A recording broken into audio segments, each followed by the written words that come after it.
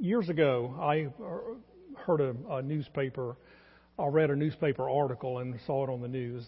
I was living up in Indiana, I think, at the time, and there was a Houston lady who had 5 children, and she had just taken their lives, and it was all over the news and trying to figure out why and what happened to this lady. And what they discovered was that she actually had given birth to 5 children in 5 years.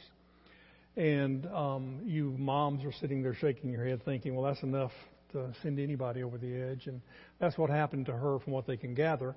She got so depressed and so down and despondent that she just snapped. And whatever was running through her mind at that time, she took the lives of those children.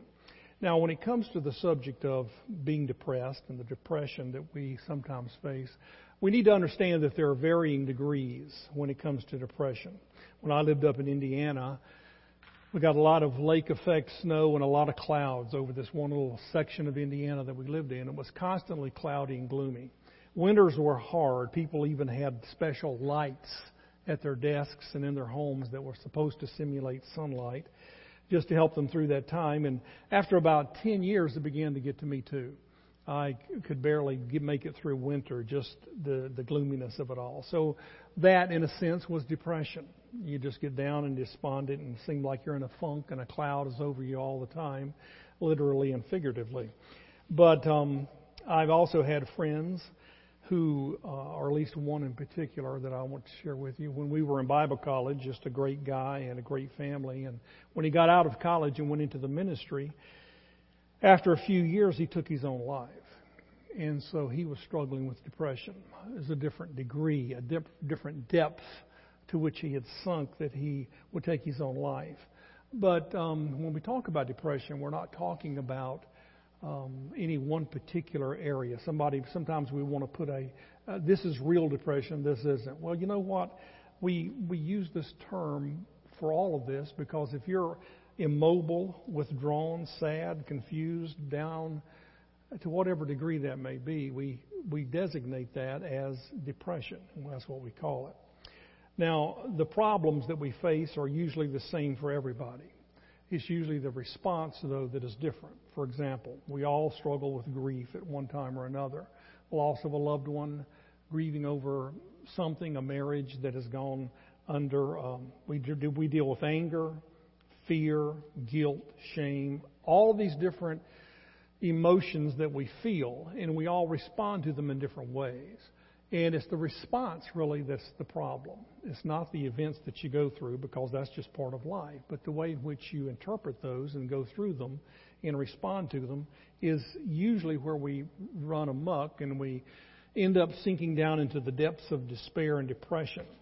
Now, some people need medical attention, doctor's care, and if you're under a doctor's care, I want to encourage you to continue that. You follow the doctor's orders. But regardless of whether you're in a doctor's care or not, what we're going to be talking about today can help you. So I want you to understand that. This applies to all of us, and whatever depth of despair and depression you find yourself in, or hopelessness, whatever you may be feeling, you need to understand that some of the things that we are talking about here today will be applicable to you and your situation. And they can help you if you would begin to apply them. So we're going to be talking about 2 things today. Number 1, I'm going to talk to you about some of the reasons why we struggle with depression.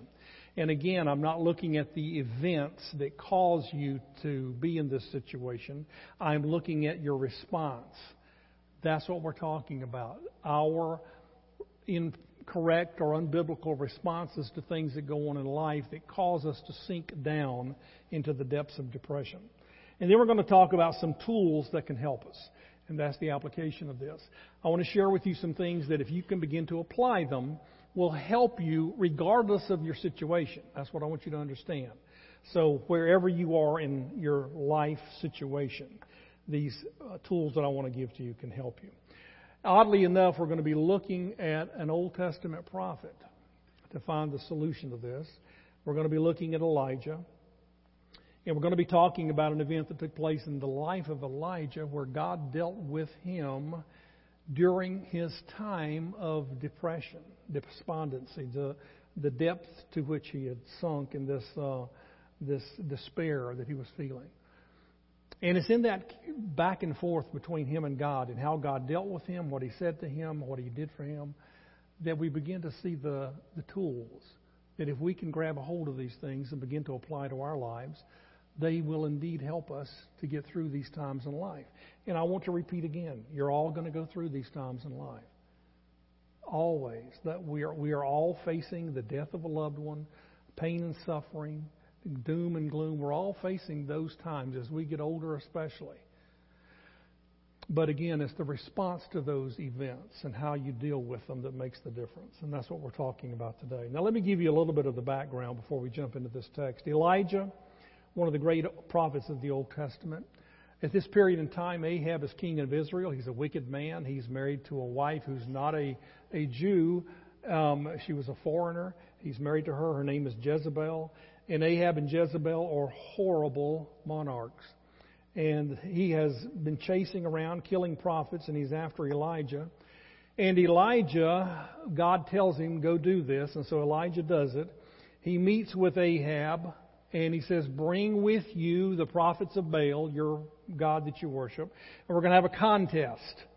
And here's what it's going to do. We're going to have a contest. We're going to each build an altar and put on it sacrifices. You sacrifice to God of our Baal, the God that you worship, and I'll sacrifice to the God of Israel.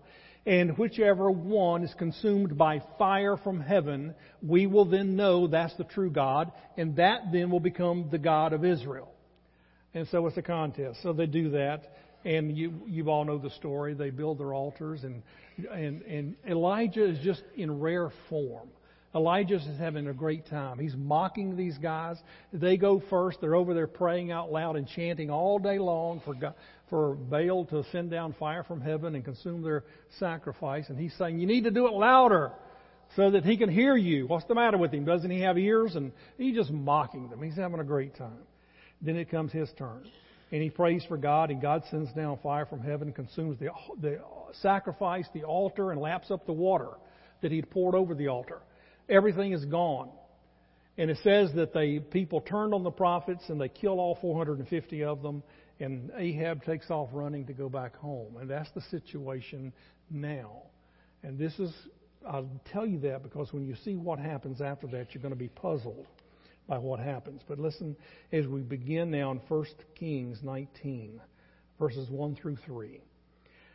He says, now Ahab told Jezebel everything that Elijah had done and how he had killed all the prophets with the sword. So Jezebel sent a messenger to Elijah to say, may the gods deal with you, be it ever so severely. May the gods deal with me ever so severely, if by this time tomorrow I do not make your life like one of them. In other words, by this time tomorrow, I'm going to have you killed. And then in the next verse, in verse 3, it says, Elijah was afraid and ran for his life. Now, guys, this is one of the most puzzling verses to me in all the Bible. After having come through what he just experienced and what he saw, what he did, what he accomplished, that all of a sudden now he's afraid and he runs for his life. After the bold stance that he took there that day, that he would do that. And so this brings us then to the first of the questions of why we struggle with depression. Why we struggle with depression. Here's the first one that I want to share with you. We focus on feelings rather than the truth. We focus on the way we feel about things, the way we interpret things, and rather than focusing on what's really true. Now, we touched on this when we dealt with spiritual warfare a few weeks back. But in this particular situation, fear is what made Elijah run away. And the fact of the matter was, he only had one woman that was against him at this point. And she didn't have really the power to do what she claimed that she could do. He had just witnessed a miraculous event by God in which God just protected him and did everything that he told him that he was going to do. And now all of a sudden, Elijah turns tail and runs. Why? Because somehow Elijah had convinced himself in that moment that she was really going to kill him. After just facing down all of these prophets and Ahab himself, he's now convinced that she's going to kill him. His interpretation of the events and what was transpiring was totally wrong. And he should have known by what took place what the truth really was. that God would take care of him, that God would bring him through this, and that God would not let him be killed. But yet he didn't. And guys, we do the same thing, because sometimes things happen in life, and the way we think about it, and then the conclusions that we come to, and the way we feel about it, causes us to react in ways that are really not healthy. And we do this quite often. We interpret life and we think about it incorrectly. This is why in Proverbs it says, as a man thinks, so he is. And this is all through Scripture, the importance of guarding the way you think, because it is going to affect the way you feel about things, and your response then depends on that. And so it's important that you understand and back up for a moment and focus on, well, what's really true here? What's really true in this particular situation? For example, in your life you may be thinking to yourself, well, I just don't feel like God is close. I hear this a lot. I don't feel like God's close. I feel like He's far away from me. So you begin to think it through, and you conclude that God must hate you, that God doesn't care about you anymore. And then all of a sudden you begin to get down in the dumps. You begin to get all in a funk. You begin to become afraid and begin to wonder where God is and what you did to drive Him away. And the truth is, if you back up and look at it, we all go through that period of time where God doesn't feel close. Everybody does that. It has no bearing on the truth or the reality of who you are and the relation that you have with God. You say to yourself, well, I have doubts and questions. Sometimes they just pop into my mind, and I have questions about God and salvation and Scripture and all these things. And so you begin to think to yourself, well, if I was really a Christian, I wouldn't have those doubts. So I wonder if I'm saved. And then you go down that rabbit hole. And then pretty soon you're worried about it. And that's all you can think about. And we do that. And you got to back up and say, okay, well then what is the real truth here? What does the Bible say? And my feelings and the truth are contrary. You may be sitting there thinking to yourself, well, I'm just overwhelmed. I'm overwhelmed at work. I'm overwhelmed in this marriage. I'm overwhelmed being a parent. I'm just overwhelmed and there's no way out. And so you withdraw and you give up. You do things, you make decisions that are life-altering. And you shouldn't do that, because truth is different from sometimes, most of the time, the way we feel. So if I'm going to encourage you to do something, I'm going to, first of all, encourage you to understand. Everybody has their own interpretation of what happens to them in life. We all do. Whatever we're going through, whatever we're feeling at the time, and we react on that. You've got to back up and ask yourself, is what I am interpreting here really true? And I've got to come to that conclusion and find that out for myself. So I ask you then, my challenge to you is that you focus on the truth and not just the way you feel about what's going on, because your feelings will mislead you. Here's the second thing that I want to talk about is in answering the question why we struggle with depression, and that is this, that we compare ourselves to other people. We compare ourselves to other people. Now watch this passage now. All of these points are coming out of the passage. In verses 3 and 4 of chapter 19, it says this. Elijah was afraid and ran for his life. When he came to Beersheba in Judah, he left his servant there, and while he himself went a day's journey into the wilderness, he came to a broom brush. He sat down under it, and he prayed that he might die. I've had enough, Lord, he said. Take my life. He said, I'm no better than my ancestors. Now, this is depression. He said he's come to the conclusion, I would rather sit down here and die than to keep on going through this. I don't want to run anymore. But what I want you to see is the last statement. He says, I'm no better than my ancestors. Now, that's a little bit revealing about Elijah, because somewhere along the line, Elijah had the idea that God's called me to do something, which was basically to bring Israel back to Him. Call Israel back to righteousness and worship of the one true God. That's your job, because the kings have taken them away from me. And so he looked and he thought about it and he said, you know what? None of the prophets in the past have had success doing this. But God has called me to do it, and I'm going to do it. So he goes and he does it. He makes his attempt. He does what God tells him to do. And it didn't work out. Because even though on that day the people took the lives of those evil prophets and turned against them, the nation still was pagan and wasn't coming back. And when he looked at that, he thought to himself, I'm no better than the ancestors who went before me. Now, guys, we do this quite often. We compare ourselves to other people and we get down in the dumps because we don't measure up. And you've got to understand something, that everybody is unique. Everybody's different. And God has called us, and God has gifted us, and God is using us in different ways. He's put you in a situation in life that may be quite different than somebody else's.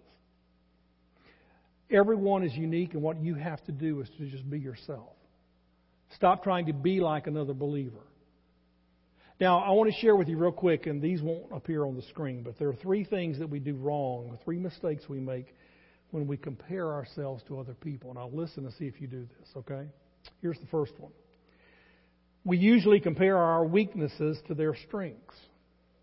We compare our weaknesses to their strengths. Look at that person over there and what they do for God. Look at their family. Look at their marriage. It is perfect, and mine isn't. And I'm comparing my weaknesses to their strengths, or at least what I see. And that's not accurate, because what you always see is probably not always true. People struggle. They just don't let you know it. Here's the second mistake we make, is we try to motivate ourselves by condemning ourselves. We think to ourselves, if I can just motivate myself enough, I can change. And so here's what happens. You sit down at the table, you're trying to lose weight. You sit down at the table and you eat too much. Then you push back and you say to yourself, I'm just a pig. Why did I do that? I hate myself for doing that. And you begin to condemn yourself. And you think if you can condemn yourself enough, you'll be motivated to do the right thing. And that never works, because the more you condemn yourself, the more you just sink down the rabbit hole. There's one other way, and that is that we label ourselves. We put labels on ourselves. I'm totally worthless. I'm no good. I'm a failure. Nobody can love me. We just convince ourselves of these things. And none of these things are true, and none of these things should be told or believed. Because you are unique, warts and all. You are unique and you are special. And God says to you, you're the one I love, you're the one I've chosen, you're my child, and I want to use you and I want to bless you. And why don't you believe that? So stop comparing yourself to other people, because that will not ever help you. We look at the good things and the good examples of other servants of Christ, and we think, you know what, I want to aspire to be like that. And that's a good thing. But you can't compare yourself to them, because you will always come out on the short end of the stick. Because you will not do it correctly. You won't compare correctly. We just don't. So let's don't do that. Here's the third thing that we do that causes us trouble, and that is that we blame ourselves for everything that happens in our lives. We blame ourselves for every negative thing that happens in life. Let me show you. It goes down to verse 10. And it just says that he replied. Now we'll talk about this verse a little bit later, more in a moment. But he says he replied, I have been very zealous for the Lord God Almighty. The Israelites have rejected your covenant, torn down your altars, and put your prophets to death with the sword. Now watch this. He said, look, Lord, I have been zealous for you. I have done everything that I can, and they still want to kill your prophets, tear down your altars, and everything else. I failed. Basically is what he's saying. I have failed. You gave me the job to do. I went and did it, and the response wasn't what it should have been. I'm a failure. And he's blaming himself for everything. Now, here's the point. Now, here's the truth, okay? Here's where you look at the truth compared to the lie you're telling yourself. The truth is, God said, go and do this, and he went and he did it. God never said, you're going to turn Israel back to me. God said, just be obedient and go do what I tell you to do. And you know what? Elijah was faithful in doing that. You know something? People are not going to always respond correctly to the things that we want them to do. You may have a rebellious youth on your hands, and you've done everything that you can possibly think of to make the change, to bring them around, to help them. And you know what? In the end, they're going to have to make a decision for themselves. And we don't like that as parents, because up until this point we've always had control. But people are going to make decisions. People, they do things that don't always fall in line with what we want. Can't blame yourself. Now granted, there's probably enough blame to go around. And if you have blame in this situation, then own it. But ultimately they're going to have to decide. The divorce probably wasn't all your fault, but yet you think it was. You've convinced yourself that you were at fault, you're to blame, you've messed up, nobody can love you, God won't love you, you'll always be a second-class Christian. And nothing can be further from the truth. Is there blame to go around? Yeah. And if you have some, then own it, confess it, deal with it. But don't take all of that blame upon yourself. The list could go on and on about examples where we blame ourselves for every negative thing that happens in life. And then we wonder why we struggle with being down and depressed and gloomy. Why? God never did it. God doesn't blame you for everything that goes wrong in life. And we shouldn't do it to ourselves. Here's the fourth mistake we make, and that is that we exaggerate the negative. We exaggerate things when we're down like this, and it just makes it worse. Now watch. I want to read verse 10 to you, but I'm going to read the whole thing this time. It says that he replied, I have been very zealous for the Lord God Almighty. The Israelites have rejected your covenant, torn down your altars, and put your prophets to death with the sword. I am the only one left, and now they're trying to kill me too. I'm the only one left. Now, in his mind, he has imagined that based on what just took place, that I am the only believer left in the whole nation of Israel, the only one that worships you, Lord. They're all dead. It's either that or he's thinking, I'm the only prophet left. I tend to believe he's looking at it as a believer. The truth of the matter is this. Go down to verse 18. And this is what God tells him. He says, Yet I reserve 7,000 in Israel, all whose knees have not bowed down to Baal and whose mouths have not kissed him. And he goes through all of this discussion with Elijah. Then he says, and here's the part you don't understand. He says, in reality, you're not the only one. There are 7,000 just here in Israel that have never worshipped Baal, that are true to me. Because you see, Elijah, you're building up in your mind and imagining things that aren't true. And guys, we do the same thing. We will dwell on things that are negative and convince ourselves of things that are not true.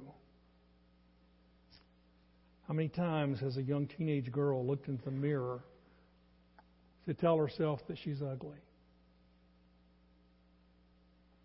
That nobody would want to date her? You exaggerate the negative things that you see in the mirror. And you get down on yourself, and one thing leads to another, and it just spirals downward and downward. That's not true. How many times have you exaggerated about your job or your health or your past? And you begin to blow things up in your mind that just aren't true. They're not real. One of the things that we do that causes us to sink down into this depth of depression is that we exaggerate the things that happen in our lives. We exaggerate those negative things and we blow them all out of proportion. And then we respond to it, see? We respond by the way we live. And so we live like defeated Christians all the time because in our minds we have believed the lies and not the truth. And what we've talked about here a few weeks ago is that you've got to believe what's true. This is why Paul talked about, I think it was in Philippians, he said, whatever things are true, whatever things are right, pretty, beautiful, all these things. He said, well, believe those things. Think about those things. Why do we get depressed? Because we let our feelings control us. We compare ourselves to other people. We blame ourselves for everything that happens in our lives, and we exaggerate the negative. These are the things that we see out of this story. There are other reasons. This is not an exhaustive list, okay? But just out of this story. Now let's talk about some of the tools to help us. What can we begin to apply to our lives? What can we begin to believe or whatever that's going to help us to not sink down into this rabbit hole of depression? Well, here's the first one. It may seem kind of odd to you, but here is a beautiful example of it in this passage. If you're dealing with depression, here's the number one thing I'll tell you. You've got to take care of yourself physically. You've got to take care of yourself physically. Now, guys, watch this, because this is a beautiful expression of God's care for Elijah. Watch what he does. It says in chapter 19 in verses 5 through 8, we're going back to when he's running now. It says he came to the broom bush, and then he says that he lay down under the bush and fell asleep. Now, he's exhausted. This man, physically and emotionally, he is drained. All at once, an angel touched him, and he said, "Get up and eat." He looked around, and there by his head was some bread baked over hot coals in a jar of water. He ate and drank, and then he laid back down again. He's still exhausted. He's eaten, he's drank. The angel had prepared it for him. He lays back down and he goes back to sleep again. A period of time passes. Verse 7, it says, the angel of the Lord came back a second time and touched him, and he said, "Get up and eat, for the journey is too much for you." So he got up and he ate and he drank. Strengthened by that food, he traveled 40 days and 40 nights until he reached Horeb, the mountain of God. God is dealing with his prophet so tenderly. Elijah, you've got to get up, man. You've got to take care of yourself. Here's food for you. Here's water for you. He ate, he drank, he slept. Get up and do it again. You still need your strength. Because this journey where you're going on, and remember, God didn't tell him to take this journey, but God knows where he's going. He said, it's a long journey. You're going to need to be physically fit for this. And he did. Physical exhaustion is one of those things that just fuels your depression. It just fuels it. What are your physical needs? Let's think for a moment. Maybe in your situation you need to see your doctor. How long are you going to make an excuse for that? If you're sinking down and depressed, then go see the doctor. Your diet. What are you eating? Let me share something with you, ladies. Chocolate is not a food group. Okay? We get depressed. We just want to pull the covers up, watch TV, and eat chocolate. That won't work. In the end, it's going to hurt you. In the end, it's going to make you feel worse. Exercise. You know, sometimes I will find myself getting kind of down over something, and I'll go in and jump on this bike, this stationary bike. I'll get on it and ride it. I need to ride it more, but I don't. But when I'm down, I do. And believe me, it helps. I know all about endorphins and getting those things flowing, so it helps. How are you sleeping? How are you resting? Maybe you need a vacation. All of this plays into your physical needs. And you've got to take care of that. So if I'm going to say, okay, listen, you need something to help you out of this, then that's the first place you begin, is with your physical needs. Here's the second thing that we're going to learn from this passage, and that is this, that you need to be honest with God. You need to be honest with the Lord. Now, here's what I mean by this. Whatever's going on, you need to express it to God. You need to verbally say what you're feeling.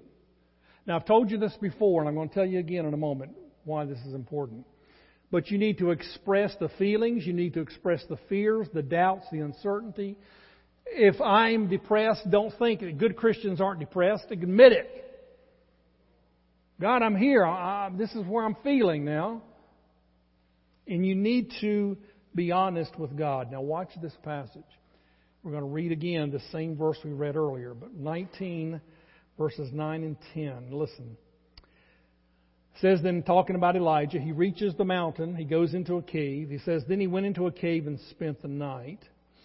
And the word of the Lord came to him. Now, here's the word of the Lord. Watch. What are you doing here, Elijah? I could just imagine. The Lord has let him run for 40 days. He has run all the way to the other end of the nation. He's hiding out in the cave now.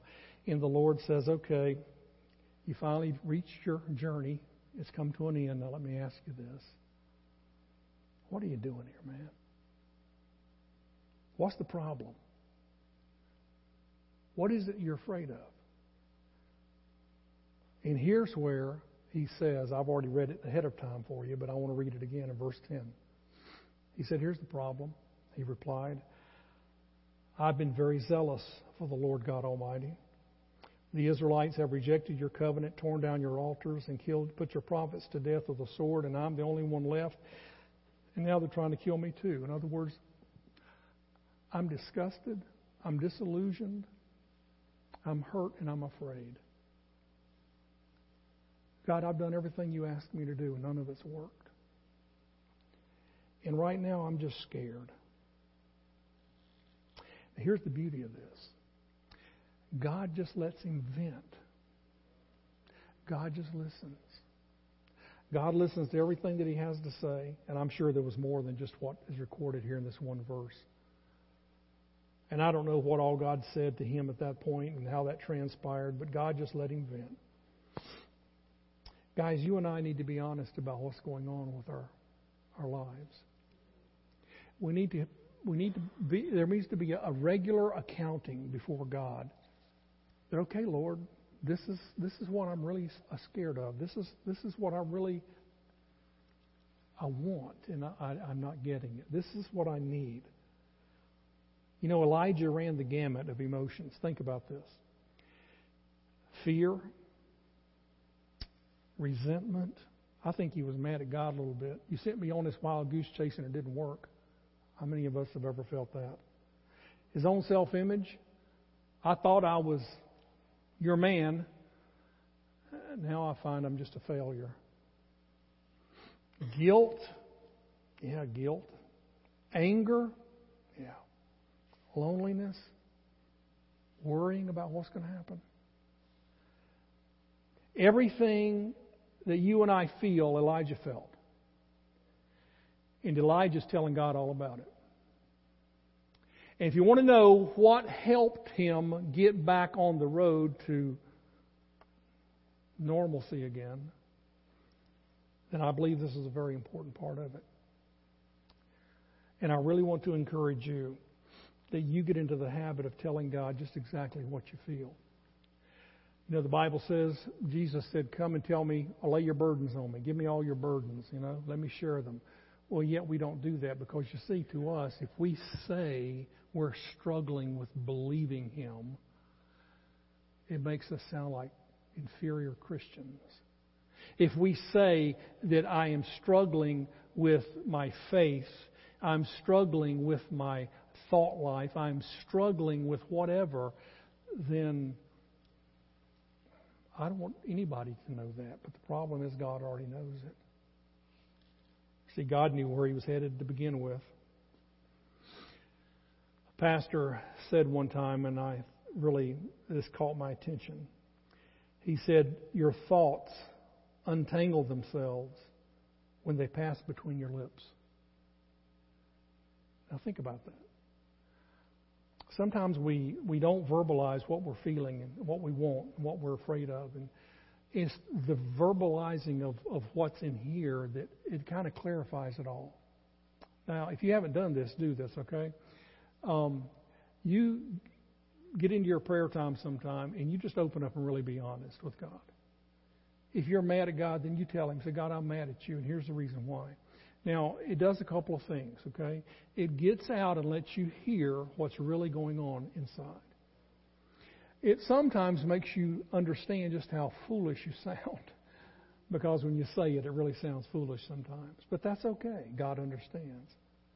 But it clarifies and helps you clarify what it is that's really going on in here. That God, I'm scared. God, I'm lonely. And I'm confused. And Lord, I'm really feeling guilty because I did this and I'm ashamed of it. Whatever it may be. But just be honest, because God already knows. And the whole thing about confession, when you get into the Bible, the whole thing about confession is not to inform God. He already knows.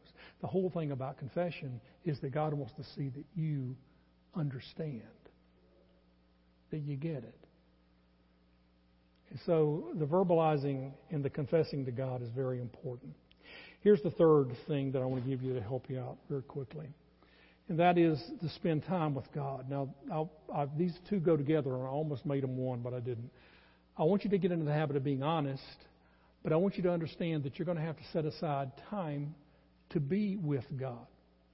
Now, here I'm not talking about just a time for Bible study. I mean, that's important, but that's not what I'm talking about. I'm talking about you being alone with God and you just being quiet before the Lord and letting God love on you. Letting God reassure you. You see, this is the thing about with Elijah. He was alone with God in the cave, and God then began to minister to him. And so there needs to be a time where you allow God to comfort you. It may be during your reading time, but by and large, it's going to be when you're just sitting quietly and listening to what God says. And believe me, we've talked about this before. The Spirit of God living in you bears witness with your spirit. God speaks to you through His Spirit in you, and ideas and thoughts and emotions begin to flow. Let me read you this passage. Chapter 19. Now this is to me remarkable. Please understand what's going on here, okay? Chapter 19, verses 11 through 13. Now he's in the cave, okay? The Lord said, "Go out and stand on the mountain in the presence of the Lord, for the Lord is about to pass by." In other words, I'm going to show you something. You know, he's poured out his heart to God. Now God says, "Come on, come out here to the mouth of the cave. I want to show you something." Now I believe he went out there. Now you can see this in the text, okay? I believe when all this started, I'm going to show you, I believe he ran back in the cave. Now watch. He says, "Come out here and watch, for the Lord is going to pass by."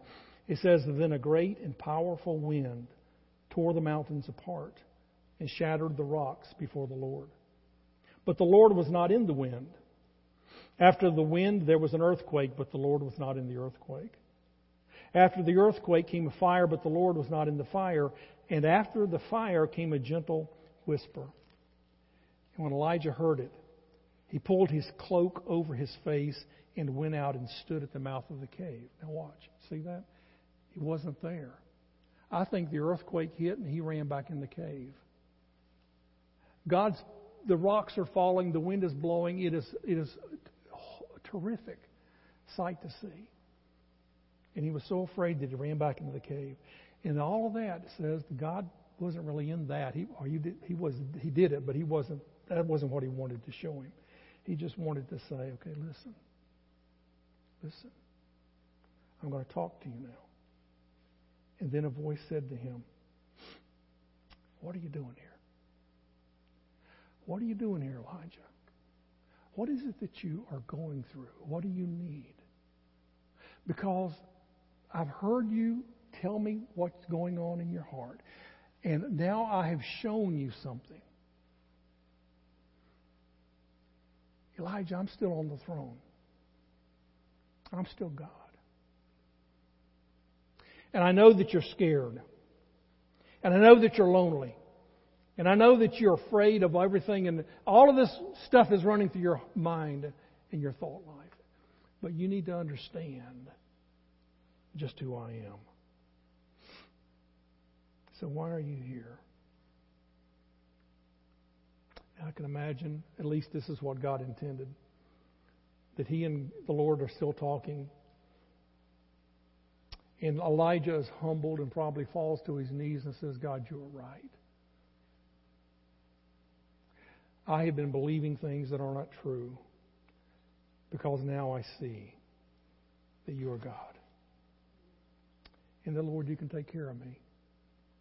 And you can guide me. You can protect me. You can fill all the voids in my life.